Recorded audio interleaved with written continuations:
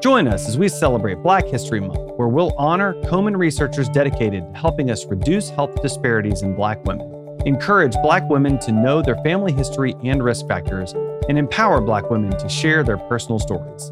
Together, we stand for HER, a health equity revolution. Support for the Real Pink podcast comes from Ford Warriors in Pain.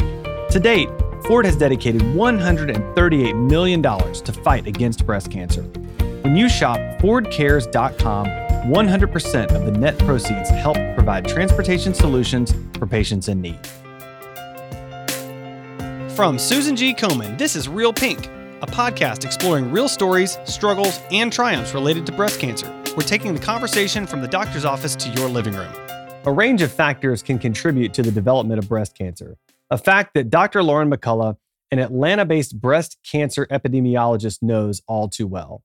She studies a wide range of contributing factors, from race and ethnicity to genetics and other biomarkers. Black women are still diagnosed at later stages with more aggressive tumors and are less likely to survive. But advances in research are leading to improvements in breast cancer care for Black women and for all women.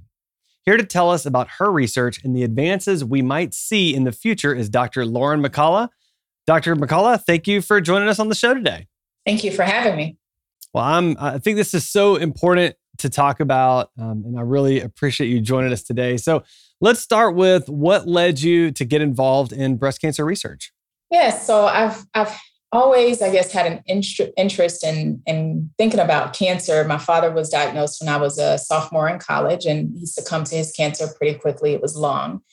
And so from there, I thought, maybe I would go to med school and become an oncologist. And when I got to Meharry Medical College, I realized that many of the questions and thoughts I had about cancer, how it was diagnosed, how it was treated, how people were, living, surviving their cancers, many of those questions and intriguing factors weren't necessarily being addressed in my anatomy and physiology classes. I thought about things like the social environment, the built environment, social and structural factors. And so I decided that being a researcher was probably a better fit for all of my questions.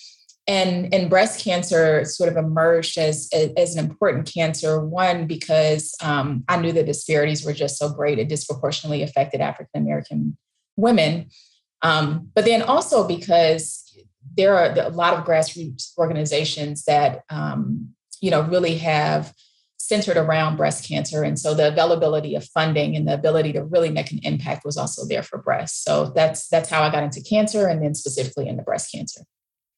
Oh man, I love your focus on making an impact, and it feels like this is great research and so important for helping to make an impact for so many people. So I know you describe your work as being about exploring what goes on above the skin and below the skin. What do you mean by that? Good question. So yeah, that's kind of my mantra. And what I mean is that typically when we think of ourselves as researchers or, specialists in certain disease sites, you usually come at it from one angle. Either you're biologically based or you think more about the social aspects. But I think about it from a total person perspective, and you can't separate their biology from their social environment. And I think we have to, as researchers and scientists, break out of these silos and these boxes that we tend to put ourselves in and start to think more holistically, the way people live and interact and experience the world. And so I think it's important, if we're thinking about social constructs and factors, you don't just experience racism or discrimination or a poor food environment or lack of access. That's manifested in some way biologically, whether it's through immune response or inflammation, that actually drives cancer. Cancer is a disease of cells. And so there has to be a biologic manifestation. And so really understanding how those typically thought of social factors get under the skin is one of the important areas of our research group. Okay. And so what have been some of the key findings from your disparities research so far? Yeah, so our first big paper was published in 2019, and that really set the stage for all the work that we have done since then. And so what we were really interested in was just broadly understanding differences by race, by a number of different factors. And so a few highlights are that we found that women with low stage breast cancer still had big disparities. So we know that Black women are more likely to be diagnosed with late stage, which drives mortality. But even women with early stage disease, Black women are more likely to end up dying. Another factor was that women with estrogen receptor positive disease, which really have effective treatments, Black women are more likely to die. Whereas those that are estrogen receptor negative or triple negative, those tend to be more aggressive. The disparities weren't as great. And so really what we're seeing are big disparities in disease subtypes of breast cancer that we have good treatments for. And so, from a very basic perspective, we shouldn't be seeing differences if we had those treatments available and they're effective.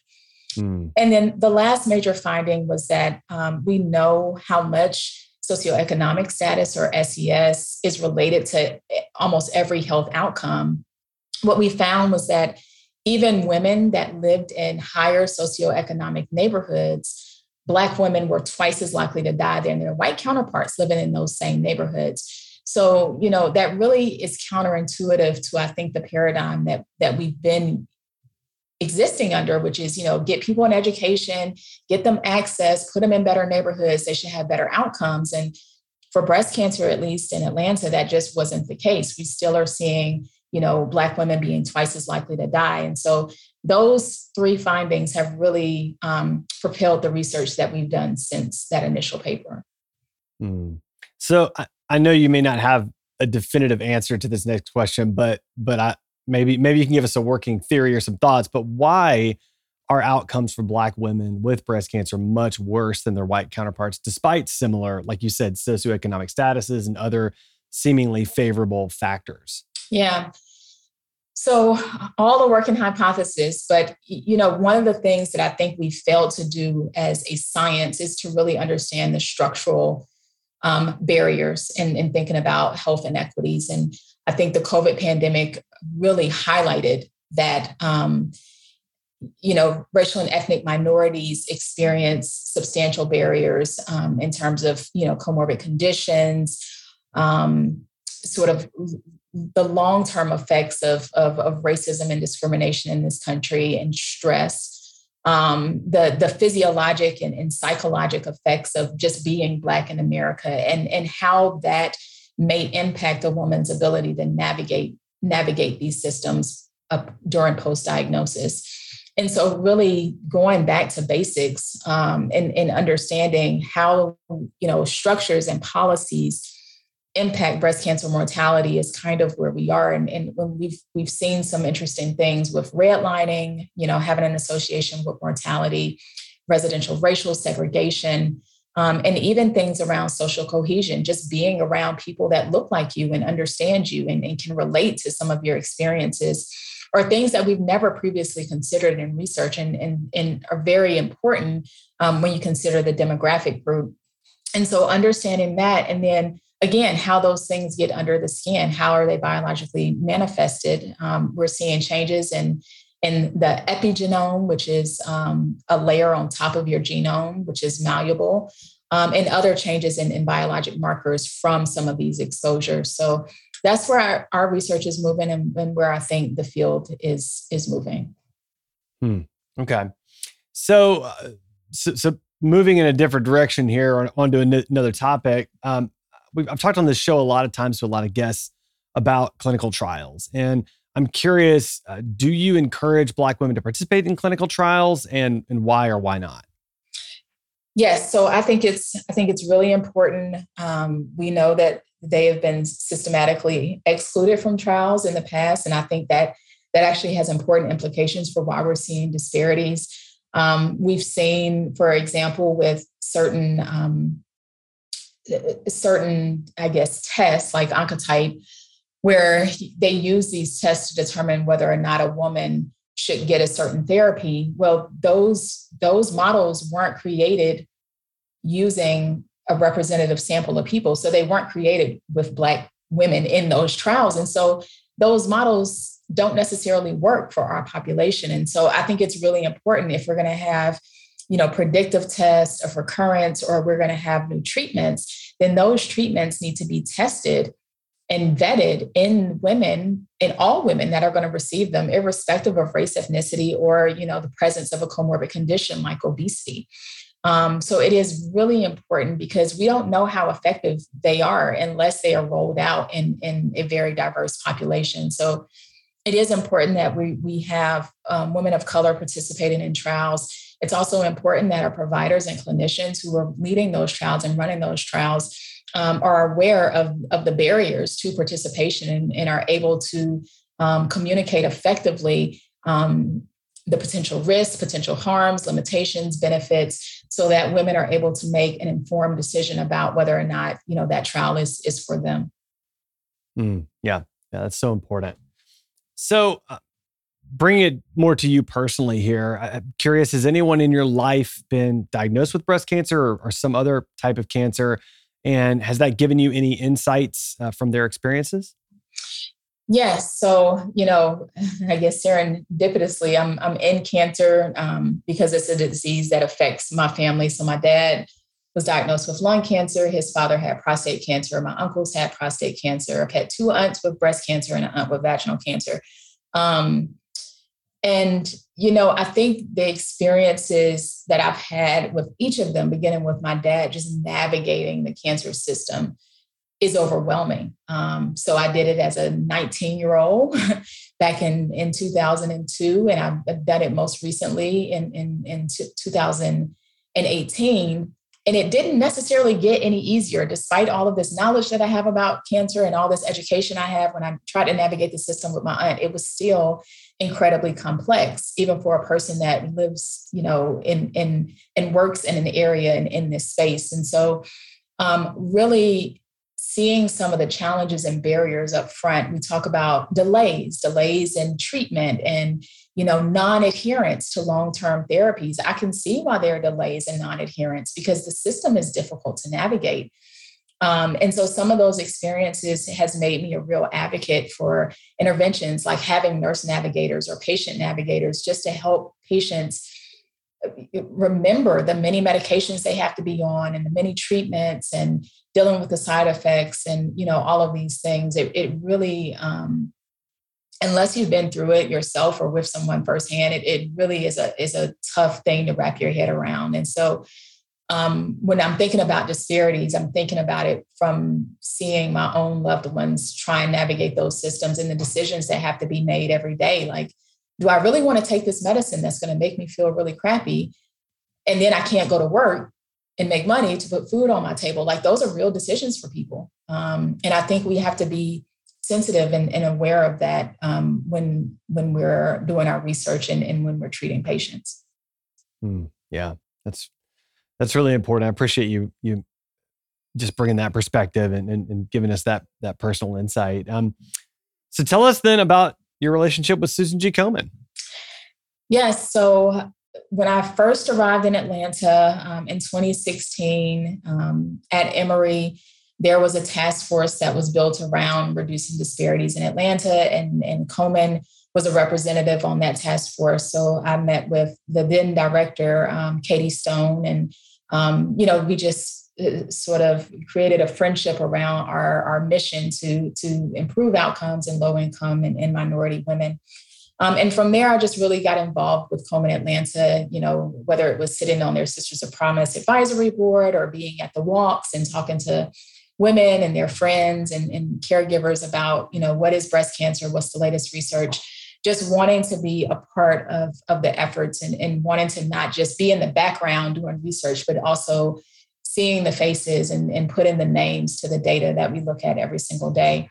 And from there, I became a Komen Scholar, submitted a research proposal to Komen, and I was fortunate enough that it was funded. And so continuing to do that research and being able to share with the Komen community has really been a highlight of my work here at Emory. Wow, that's fantastic.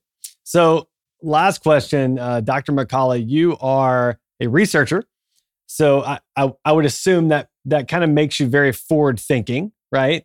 And so what do you think the future might look like in terms of breast cancer? What are you hoping for? What even seems possible?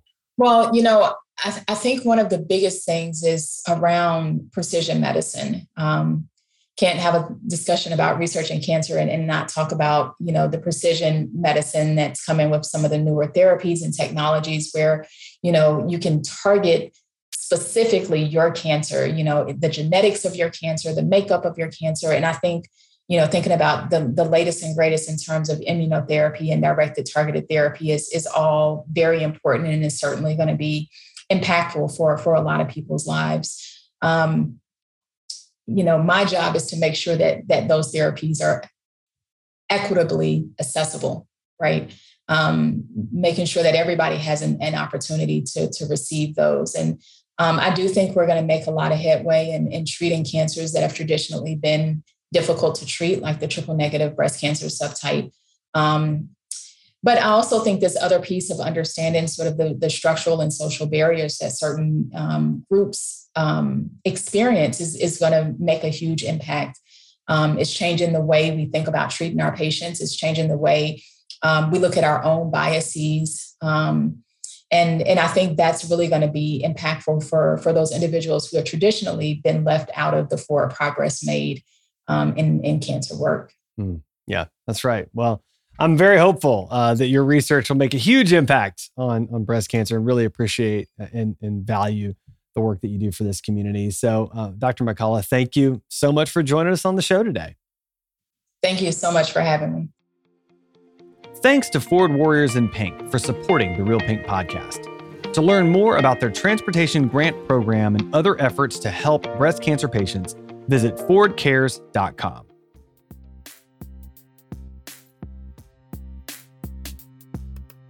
Thanks for listening to Real Pink, a weekly podcast by Susan G. Komen. For more episodes, visit realpink.komen.org. And for more on breast cancer, visit komen.org. Make sure to check out @Susan G. Komen on social media. I'm your host, Adam. You can find me on Twitter @AJ Walker or on my blog, adamjwalker.com.